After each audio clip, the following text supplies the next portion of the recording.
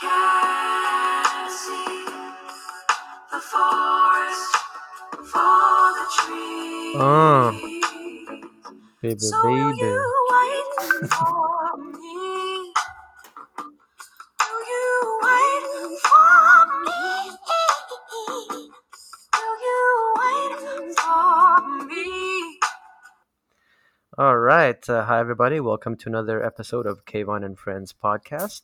We have a very, very special guest this evening. He goes by the name of Faraz or Mr. Ravanbach, either way, or Mr. Ravanbach's son as well. Please say hello. Hey everyone. Hey Kayvon. Thanks for having me on. Say hello to the millions listening at home during this pandemic. Billions and millions. Billions of folks all around this great wide world. Oh, wow. So, quite the interesting times we're living in, huh? Pretty wild. Yeah. It feels like the world just kind of stopped. It's unbelievable. We're at a standstill. But yeah, I think this is part of the reason why I want to reach out to some of my friends and get in touch with them and have more in-depth conversations about life and what it's all about. And I thought this would be a good way to do it rather than just sending text messages here and there. So we talked about it a little bit in advance, and I think we wanted to talk about the law as our law. primary topic, the law. So I thought if you'd like to first of all maybe talk about your experiences, maybe what inspired you in the first place, and then like maybe a little bit about your journey through that whole, you know, the whole hoops as we like to call it, or as you like to call it. Sure.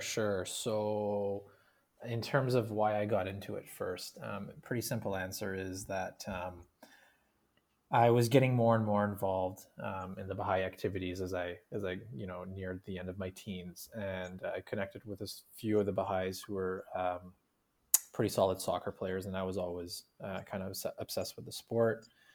And so they told me about the Twin Arrows, and so we started participating in some Legend. indigenous soccer tournaments. Yeah, exactly. Um, and through that, I established some meaningful connections with indigenous people on the island and Alert Bay, which is an island above Vancouver Island. And after that, I started getting invited to potlatches and ceremonies and things like that, where I was really exposed to their culture, but more importantly, I was exposed to them. And I think for a group of people who have been through so much, I mean, it really, the way that one of my friends put it a couple days ago was they've been dragged to hell and back. It's pretty Ooh. terrible what's been done to them in this country. Yeah. For all that, they're wonderful, wonderful people across Canada, and I've had the pleasure of establishing connections with Indigenous people across the country. It's not just a small pocket of them here. So I think that's very important. I think more of us should be trying to reach out and bridge the gap too, because I feel like I don't want to speak on behalf of anybody, but I feel like a lot of people in those communities maybe feel isolated, and I think that's really, you'd probably be able to speak on that a little bit better. But I think it's really important for us to try to befriend and whenever possible, and really empathize as well with their situation. Exactly, yeah, and they are very strong, resilient people, depending on where you go, despite what they've been through.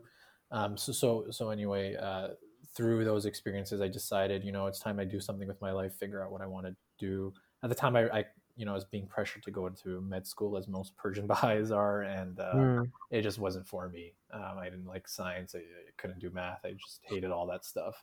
Right. So I started looking into legal careers, and it just fit. Everything fit. So I did my background in poli sci, which was a natural gateway into the law, as you say. And Wow. I wanted to do Aboriginal law on the side of First Nations, which is kind of the smaller, less fancy area. Most people, when they get into that area, want to represent industrial proponents of resource Yeah, development. it's not glamorous by any means. Yeah. So yeah, I got into law school. Hard work getting in, hard work getting out, and now my interests are more different a little bit. I still want to advocate on behalf of First Nations, but I also have like a corporate commercial interest as well, where I want to deal with business disputes and business litigation. I find that area fascinating. I don't know how that happened. Hmm. I was never into. I never really took any business classes in undergrad at all. But yeah, that's kind of where I'm at now. So Sometimes you just get thrust into things. My current work situation was another one like that where I never even applied for it. I think I talked about it on a previous podcast, but I just kind of got recruited basically for a job I never applied for, and I got the job that I never applied for. So, and I've been there ever since. So it's sometimes these things just kind of work out in that way. yeah, yeah, and that's the way it goes. Sometimes we can't plan for everything. We can't predict everything.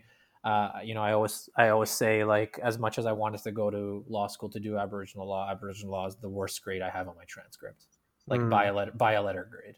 yeah. It's my lowest mark, and I still want to do it. I think the area in terms of the law is less exciting than I thought. Yeah, it's not what I thought it was going to be. I still love First Nations people and I want to help them as much as I can, but I'm not sure that I'll do it through this means. Right. Did you think it would be more advocacy focused and maybe it's not really, or is that am I reading that wrong? I don't know what it is exactly. I was kind of a little surprised at how messy the area can get, because often it's Okay. unfortunately nations suing each other. Mm, And who's right in that situation? I mean, they were both here first. Um, yeah. so I that's it's one issue. Yeah, Yeah, it sorry, go sounds ahead. like they're trying to. No, it's no worries. It just sounds like they're trying to resolve things based on the Western type of, um, the Western using Western methods, whereas previously in the past they probably had their own methods to deal with these things. But legally, they have to go through these hoops, these challenges, I guess now, in order to be seen as legitimate. I guess. Yeah, exactly. And I don't want to be, I don't want to pigeonhole myself in terms of what I'm saying tonight. I very well might go have a very promising career in Aboriginal law, and that might be the thing that Hopefully. I do for the rest of my life. I don't know. I'm still so young in my career, right? But Hmm. it's just interesting how it all worked out. Like you said, you can't predict it, and you go. Life takes you in different directions, and so far, I'm still figuring it out. And I don't know. Maybe I'll just be in that place forever, where I'm just trying new things and always figuring it out. Yeah, I think we've both always had a propensity for justice and to really push for social justice in any way. So I've always respected that about you very greatly. I did notice that we jumped ahead quite a bit. I Sure. would like to talk a little bit more about getting into law school, like starting from the Sure. LSAT, starting from like those are the little struggles. I think that people who maybe are also interested to follow that type of path would be probably really Sure. good for them to know, because I know myself have had a lot of good conversations with people at all different stages throughout life, or all different stages of their process through becoming a lawyer, and I gleaned a lot from that. So maybe if you want to talk to us about maybe some of your challenges in terms of, let's start with maybe the LSAT itself. Sure. Very very simple, base stuff. Sure. So just like background, I mean, law school, like any other kind of elite professional degree, requires top numbers to get in. I think, like, for example, med schools and dental schools might be more well-rounded in terms of what they look for. Like, there's an Hmm. interview. Law schools generally don't do an interview. It's all numbers. It's GPA, LSAT. Right. That is kind of changing now. And this is, maybe something we could talk about this at another point, but the landscape is changing because they keep popping up new law schools, and it's very frustrating. Hmm. Um, we already have way too many lawyers as is and too few jobs, and so we just Right. don't need schools like TRU and Lakehead and Trinity Western and Ryerson. Ryerson now has a law school too. I mean, Mm. how many law schools does Toronto need? They have Osgoode, Yeah. they have U of T, and now Ryerson, like three in one city. Yeah. But anyway, so when I was applying, it was 2014, and I knew that as I mentioned earlier, you're mentioning challenges. So I started off my undergrad in science, and I just hated it, and so I didn't perform well. So that brought down my GPA. I think Right. I was by the time I graduated, and I was probably at a 3.5 because I was able to kill my last 2 or 3 years in poli sci. Hmm. But with a 3.5, it's still kind of an uphill battle getting into law school in Canada. So I knew that I needed kind of like a 93rd percentile score to have my pick of law schools. And You mean on the LSAT specifically to counteract? sorry, yeah, I don't think I specified that. Yeah, LSAT. Yeah. Um, Just want to make sure the listeners are clear on that one. of course, yeah. So just think about it like a scale. If you're high on one end, you can be lower on the other. Yeah, So to if your compensate GPA for is, it. yeah, if your GPA is a 4, you probably don't need a 93rd percentile LSAT. You can probably get away with an 80th percentile LSAT. But that's kind of the cutoff in Canada. As So seeing as though that was the problem that you Mhm, got caught into, because obviously you didn't have the passion for the sciences and that dropped your grade, you had mhm. to basically work your butt off, which I was a witness to some of it, and I commend you. I actually applaud you literally. You were one of the most examples of hard work and stick to itiveness that I've seen in my life. So I want to make sure our readers know, our readers, our listeners know that, like, honestly, like, you have to bust your balls to get somewhere, and it is a highly competitive thing. And you've one of the things that you actually told me stuck with me, which actually made me not pursue the LSATs at the time, was the fact that you were saying, like, you really have to want it. You have to want it so bad that you're going to be willing to go through all of this to kind of to get there, and like every step has its own hoops to jump through, and it's very frustrating. So that's one of the things I took to heart when I was, I tried doing the LSATs and seeing if it was for me. So that really kind of stuck with me, and it showed that you did have that in you. Yeah, for some people, some things are harder for others than they are for other people. You know what I mean? Like I knew some people that didn't struggle with the LSAT, and some people that just walked in and got perfect scores. And it just depends. It just depends on the person. Um, for me, I don't think that I had kind of work ethic at the time. I think that I really, like, undergrad, as soon as I switched over to poli sci, it just became a bit easier, and I didn't really develop the work ethic skills that I needed, like discipline and diligence, until the LSAT. So finally, I was in a situation where I really needed to apply myself, and the LSAT was a good test in that regard. Now that I look back on it, I don't think it was that hard because law school was 10 times harder. Yeah. But yeah, it was pure dedication for a good 3 4 months. I didn't really do anything else, and in the end, I got the score that I needed. Do you think it was? Do you think the LSAT helps you in law school, and if so, in what way? That's a great question. Different people will have different opinions. In my opinion, it does. Hmm. Um, and there's two reasons, and they're kind of different. A, it's difficult. It honestly is. It's a difficult exam, and I don't want to say the majority of people, but a good amount of people won't improve that much. So like it's rare for somebody to go from a like a 140 to a 170. Yeah. It's not an IQ test, but it sort of is, if that makes sense. So while I was able to increase my score substantially between my two tries, I already had a pretty decent foundation coming from poli sci and philosophy, where I was, like those test logical thinking and critical thinking skills. Um, so in that regard, because you are crushing this challenge as best as you can, that prepares you for the rigors that is law school. So you come out tougher, and Yeah. that's important.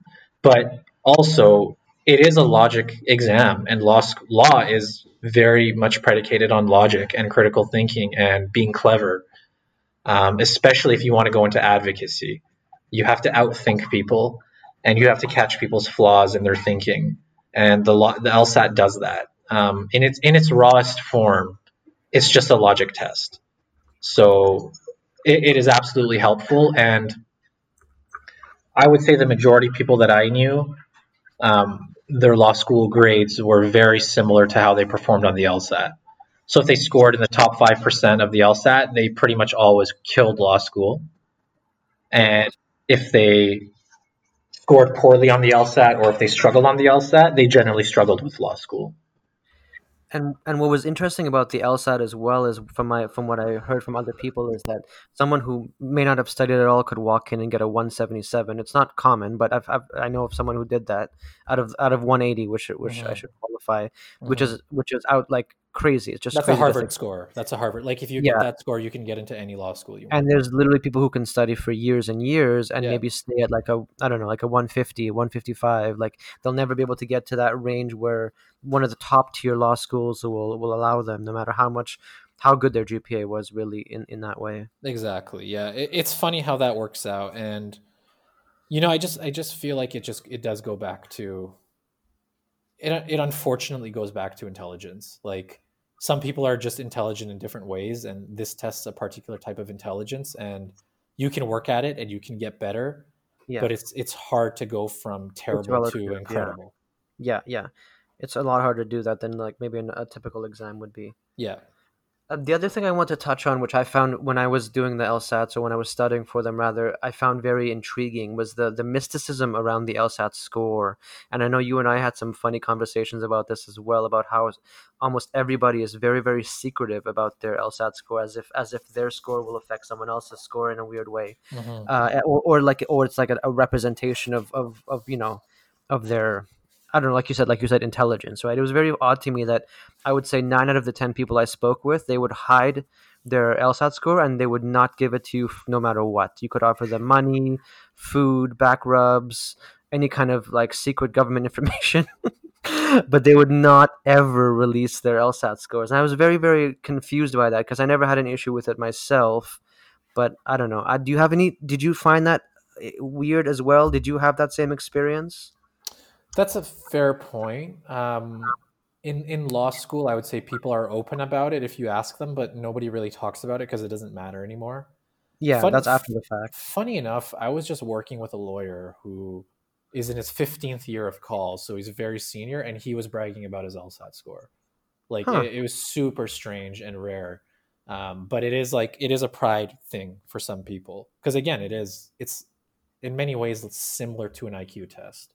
So in that But at way, the same yeah, time, so what? But people, I've known people who have done well and not wanted to share that information too. Do you know what the interesting. reasoning would be for that? No, I mean maybe they're just like that. Like I know for example our good friend Arash, he didn't like to discuss his grades and he always did very well, like He smart was one of guy. those folks, but there was Yeah, like there was yeah. a lot. Like it wasn't the exception. I found like through my experience, it was almost the rule where people would just hide it. So I don't know. It was a little bit strange of a concept for me because I don't know. It was Yeah, yeah, fair enough. And even in law school people are like that with their grades. Like nobody yeah. really talks about their but they like to your point and I agree. Law school is different because we're curved against each other, right? Mm. But there's no that doesn't happen on the LSAT really. The curve is predetermined. Yeah. So I don't know why that is. I think you touched on the point where I think it's just a sense of competition with everyone. They want to have the upper hand by any means necessary, and even giving such information like that might be something that someone would I don't know, somehow use against them, or like be able to fight for. Like if you knew, for example, that your friend or someone, your classmate, got 165, you knew if you got a 167 whatever, you'd have a better chance, right? So then you'd be able to push yourself for that. But I don't know, it doesn't seem like if you're going to do well, you're going to do well, like you said. If not, then not. But yeah, that was always a very strange little tidbit Interesting. for me during that Yeah, time. yeah, yeah. Good. I mean, good for you for noticing that. I always like noticing intricacies like that don't really make sense about human behavior. You know, like it is a Yeah, at the end of the day, it is just an exam. A lot of yeah, people place more importance on it than they need to, and they allow it to define themselves. Like this lawyer that I was just telling you about. You know, like yeah. he wrote the thing 20 years ago. It's just very peculiar that he's still kind of bragging about it. Yeah, he seems to be a successful lawyer and he's still talking about the past. It's Yeah, interesting. he's got a bunch of kids. You know, he's successful at what he does. He was also inebriated when he Oh, was maybe telling it was me. just So that. Then. Maybe it was yeah, just that. The other question I was gonna that was gonna lead into was actually what your thoughts are on international law schools that maybe don't even really require else, or don't focus heavily on LSAT scores, or don't focus on them at all. Like yeah. what? And then people who maybe like go from here to there and then come back. And what's the difference? I don't know if you work with any of these people or if you know of any of these people, but what is kind of the difference if one were to take that route as opposed to the traditional route? Do you So, know? yeah, so I know a lot about this topic because being in the profession, it comes up all the time. Mm-hmm. And just by way of background, for anybody listening who's considering doing that, there is a massive stigma associated with Mm-hmm. doing that. The exceptions are if you go to HYS or Oxbridge, Oxbridge being Oxford or Cambridge, and Right. HYS being Harvard, Yale, Stanford.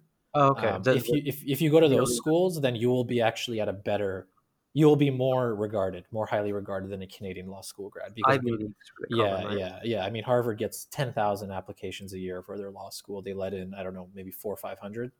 Right. Canadian law schools get maybe 2,000. So it's obviously very competitive, and I know grads from those schools, and they do very well. Right. I can the imagine. the stigma comes from the other schools, which will pretty well let in a lot, like most people that apply. Mm-hmm. It's not very difficult to get into those other schools in like the UK or Ireland or Australia. A lot of people who, and I want to be careful because I know competent people, smart people who have gone to those schools and are now practicing here and doing fine, and Right. I'm happy for them. You know, it Yeah. worked out, but the VAT for the good majority of people, it doesn't work out. And I know for a fact that my previous firm would generally just toss those applications out as soon as they Right. got them, unless it was And from one that's of those schools. good insider information to know for people who are wanting to do that, because not only is it a lot of money that you're spending on like international student fees, but also living abroad in another country is a whole Yeah, other difficulty right there, being away from friends and family, plus again the added cost to that. So definitely for something that the sure, listeners should be for aware of. sure. I would highly recommend against it. I would advise against that for anyone considering For doing the that. most part. I would say, yeah, I would say go to law school in the jurisdiction that you want to practice. And if you want to be a Canadian lawyer, go to school in Canada. It's become less difficult to get in Hmm. with these new schools popping up. Um, it, it it probably won't work out for most people who That's true. go abroad and try and come back. And generally, what happens, I know you want to move on, Kayvon. I'll just make one more point. No, of course, go ahead. Generally, what happens is they end up in practice areas that they don't want to practice in, and they end up working for firms that they don't want to work for. Right. That's usually what happens, and they're not getting paid what they should be getting paid had they gone here. But like you said, it's a different landscape now, right? 10 years ago, there was probably only what, like 5 or 6 law schools in the country, Mm-hmm. and now there's Mm-hmm. maybe like 10, like you're saying, Oh, I mean, I think maybe there's like more. 15 common law Oh, schools now. okay.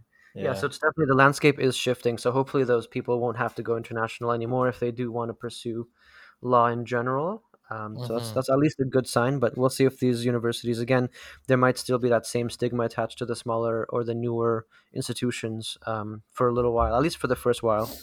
Yeah, there will be. I mean, TRU is slowly shedding that from what I hear. Hmm. They're becoming more and more credible, I think, by the year. But Thompson River, is that yeah, that one you're yeah, talking Thompson about? Right. Rivers, yeah. But see, like you had to double check the name, like what's, Yeah. and you're a smart guy. I mean, employers who have been practicing for 40, 50 years, they're probably the same. Like they might have to double check the name too. And Hmm. that doesn't bode well for those applicants, right? Right. It's always better to go to a place that's accredited. That's not to discount or disrespect anybody that goes to No, TRU. of course I not. work No, you, with, yeah, I yeah. work with very competent, smart people that go to TRU, and they all do fine. Yeah, and it'll take a while. Like new things, especially for really old institutions like the law or like lawyers. I think I think it takes some time to adjust to new things. So I think it's just part of the learning. It'll be part of like the learning. What do you call Exactly. it? Every school went through So, that. U of T went through that. Harvard went through that. You know what I mean? yeah. So the next thing, so once so you do your law, you do your LSATs, you go into law school. If Hmm. you're fortunate enough to pass law school, which I guess maybe we can quickly touch on, it can be a 2 point question. I would wanted to ask, what was your biggest challenge in law school itself, and then maybe tell us once you're done that, tell us a little bit about what the bar exam is like. Sure. Sure. Great questions. Challenges in law school. Um, I think the biggest thing that hit me was I was surrounded by geniuses who all had work ethic. Right. That was intimidating because I think I went in kind of arrogant. Like I'd done really well in the LSAT. I had good Hmm. grades. Like I was, like you described me earlier as being a hard worker and determined and stick to it, and that's exactly how I went in. Yeah. And yeah, I soon became humbled, Mm, especially because of the curve. Like I generally performed above average. I like if you look at my grades, I beat the average in most of my classes, which nice. now I'm proud of it. In the moment I wasn't. I was like, why am I not getting A's?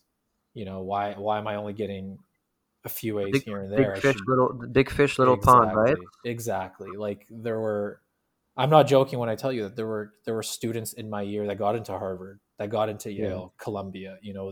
They were Ivy League heavy hitters. They could have gone on and done anything. Colombia.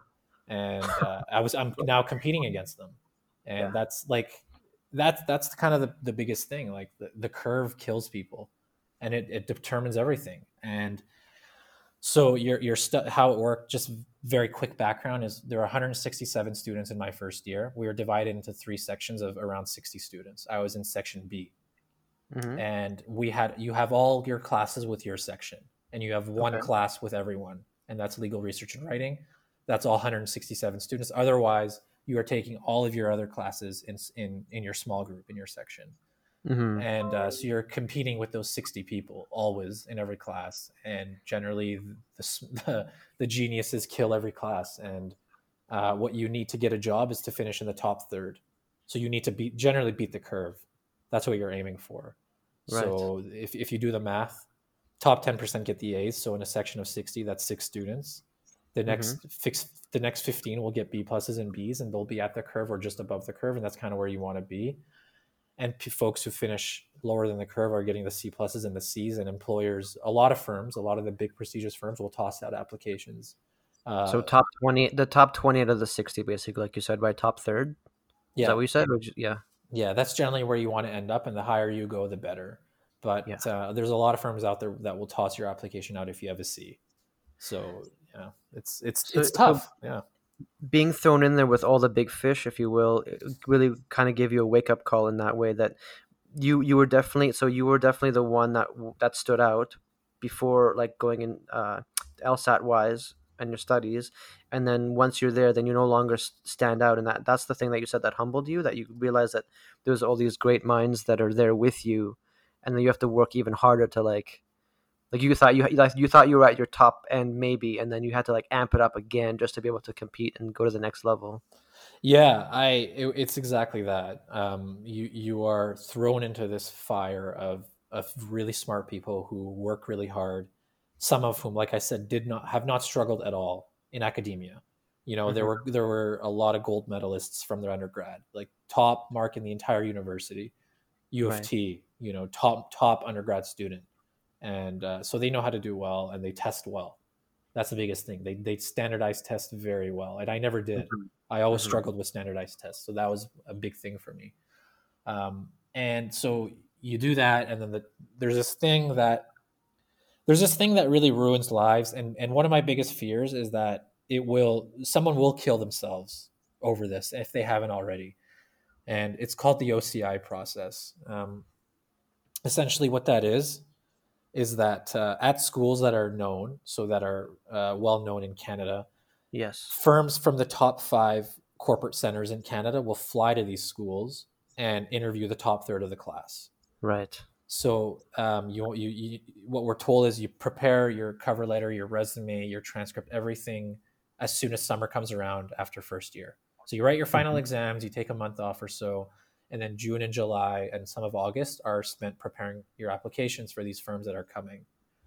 And they're prestigious firms, they're smart people, they do high level work, and they have strong interpersonal skills. So you also have to interview well. If you're awkward, they don't want you.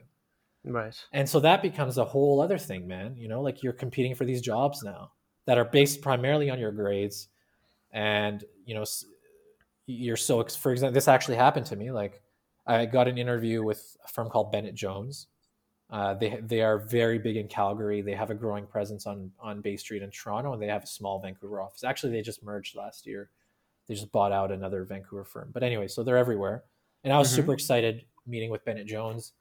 And I was talking to my friend Katrina, who I didn't know this, but actually was a genius, ended up winning the gold medal. So she was the top student in the entire law school all 3 years. And she's Wow. from Kelowna, so also a BC folk. And now she's in downtown Vancouver.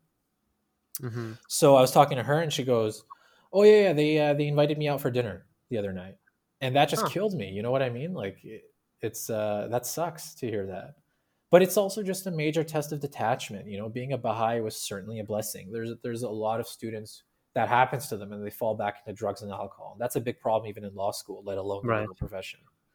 So that was also, I mean, it's I appreciate that we've gone very methodically through this conversation. Like it's challenge getting in, it's a Yeah. challenge doing well once you're in, and then getting a job is its challenge. It's a challenge on its own because that's also competitive. So for anyone who's not sure about going to law school, I would make sure make sure this is for you because it's a tough business. Be ready. Yeah. So yeah. So maybe we have maybe like 5 minutes left or Sure. so. Do you want to talk about the bar and what that's like, and then also once that is, if you're lucky enough to have that under your belt, then what's the next step? Yeah. So Like, if you're job, for example. Yeah, fair enough. So if you're lucky enough to get Or- in at the OCI process, which I was, I summered an article that Borden Ladner Gervais in their Ottawa office, which is Canada's largest law firm. They do a lot of great Really? work, and I was super lucky to go there. If you're lucky, excuse me, to get into a firm like that, they pay all your bar fees, Nice. which comes out to about $8,000, Go Ottawa. and you know, your registration fees with the Law Society of Ontario and all that. So they pay all that. So it was a nightmare, and this is very provincially dependent. I think what I've heard in Alberta, the bar exam is as difficult as saying your last name out loud. Apparently, it's not very hard. In Ontario, it's very hard. You know what? I don't want to say very hard. It's hard. In Yeah. BC, they have this thing called PLTC, which is a course, but in Ontario, it's hard because essentially you're at your final exams and you're done in mid-April. So let's say April 15th was my last final exam, and this is true. Mm-hmm. The bar exam in Ontario is 2 installments. One is solicitor, one is barrister. So that your Okay. solicitor exam is going to be the more transactional side of law, real estate, securities, mergers and acquisitions, corporate law, tax. That is June 1st. And it's about 1,600 pages of material, and it's dense. Wow. So think about that. My last 100 exam is pages. April 15th. Yeah. It's June 1st, and it's 1,600 pages of material. Damn. How much time does that give you, right? Not much. And then the No. worst part is then you have barrister, or I think barrister came first. So you have barrister first on June 1st, and then you have solicitor on June 15th, 2 weeks later, same amount of reading, 1,600 pages. Yeah, that's about 120 pages a day if you had It's to average it out. Yeah, it's pretty bad, man. And a lot of people aren't able to finish the readings, and they don't actually publish pass fail rates. I don't know how many people fail, but it's a nightmare. It's a gong show, and to top it off, I was getting married right in the middle of it. Oh, So congrats. yeah, you were there, but thanks. Good times. Good times. Yeah, but it was the whole that's a nightmare as well. I think BC is a little more laid back. And You mean can getting kind married? Oh, the bar. Sorry. Yeah, I'm. of course. Yeah. Oh. So you're saying the bar, and so for example, if you go to a law school in Ontario, then for those that don't know, and you write the bar exam to work there, but then you ended up moving to BC, you have to write a different bar exam to work in BC. Is that correct? No, they have a national mobility agreement depending on which Okay. province you wrote the bar in, and the Okay. Ontario bar is respected, so Mhm. you can generally practice in most places. I think Not like that Alberta one. I don't know actually if Alberta has that agreement. I think they do. I think PEI doesn't. So if you write Oh, the so PEI bar and you still want to practice in BC, you got to write BC. But maybe I'm thinking about in the United States. Then I think state to state they might have different. they do, yeah, because they have over 200 law schools in the States. It's kind of a Yeah. joke getting into some of those schools. Yeah. So their quality control process is the bar exam, whereas our quality control process is getting into law school. So bar I also exams are a bit easier. Yeah. I also feel like state to state the laws can differ a lot more than in Canada from what I've experienced. Like the differences can be vastly larger and more of them, I think. Yeah, I wouldn't know. I don't know. I mean, I've actually looked into practicing in New York. A lot of people do it. A lot of the top performers in Canadian law schools will go off to New York and get Mhm. recruited by New York law firms because the salary is so high. I Yeah. think average starting salary for a first year lawyer in New York is about 300,000 Canadian, which is unreal. Yeah. So speaking of that, so the bar exam is difficult. Let's just move past that. Depending on where you are, yeah. Depending on where you are, for the most part. What is the life of a first year law employee? I should say, a lawyer, Yeah. or during your articling. What is life like? I mean, from what your experience is, I think you had a fortunate experience, but I'll let you tell it. That yours was, they respected your, I should say, what do you call it? Your work life ratio a little bit better. But what's the typical sort of experience for someone in their first year? Yeah, fair enough. So it depends what you mean by first year. Does that include articling? Like, are you seeing articling Articling as or first year, okay? whichever way. Yeah. So it really depends. I think articling, again, depending on where you are. I think on Bay Street, Bay Street is more cutthroat and more traditional, like everything that you think of when you think about it. Like a 16-hour workday. Sometimes worse than that. For Yeah, peanuts? like I know people who have slept at the firm overnight. Like if there's a big transaction going on, I know people that have had to go to KFC at 3 a.m. to sign an affidavit, swear an affidavit. Like it can be that bad. Yeah. Mine was okay because I was in Ottawa. It's a little more chill, but there were tough nights as well. But so articling, you are definitely seen as being the bottom of the totem pole. You are a slave. Again, Yeah, depending on where. So if you're quote unquote, figuratively. yeah, if you're quote unquote lucky to get a job through the OCI process, those firms don't take it easy on their articling students. They will put you Right. through the grinder depending on where you are again. Yeah. So Vancouver is also quite known to ride their articling students pretty hard. I walk by articling students on the street sometimes when I'm in downtown Vancouver. I know they're articling students, and they look Just like by the look on their faces. zombies. Yeah.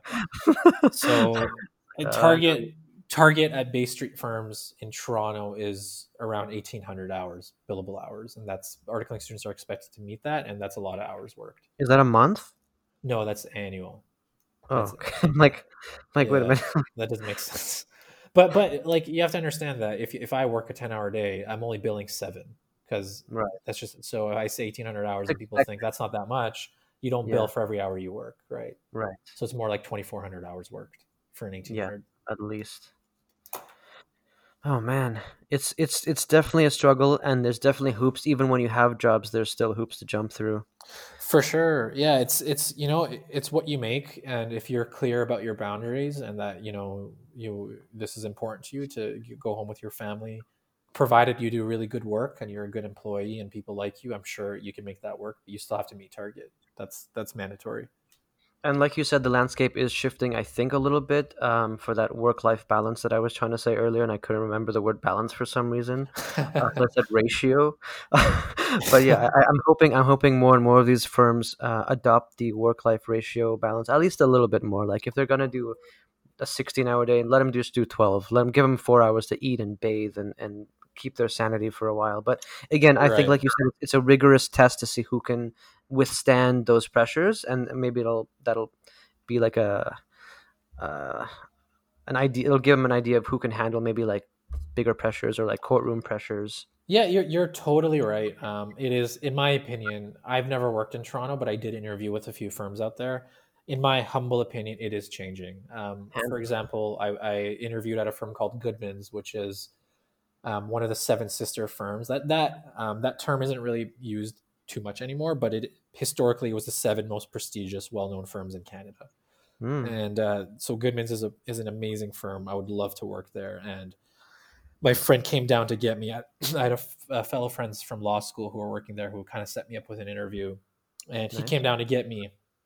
Shada was there actually too, and he was in jeans, and I was like, "What's going on?" I was in a full suit, I had and he was like, "Well, it's dress for your day now.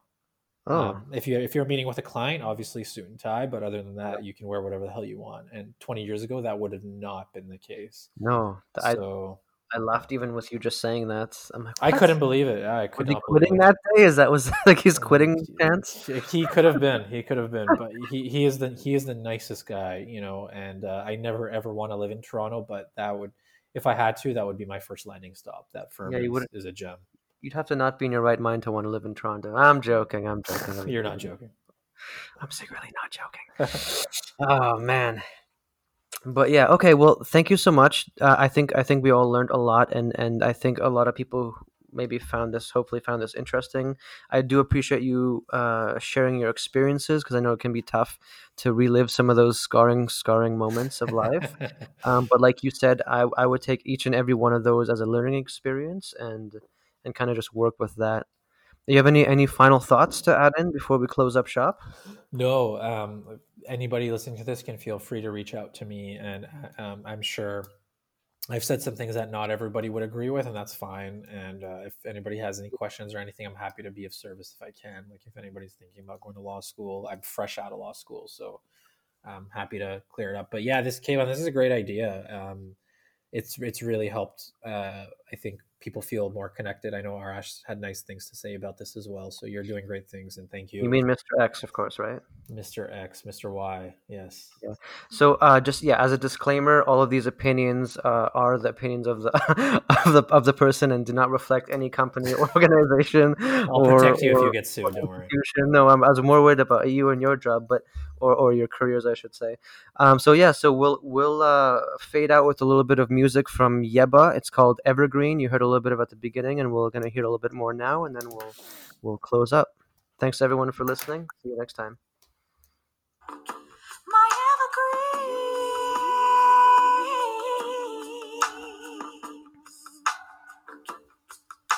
standing at the water's edge. The Mississippi's overflowing. Hold your courage.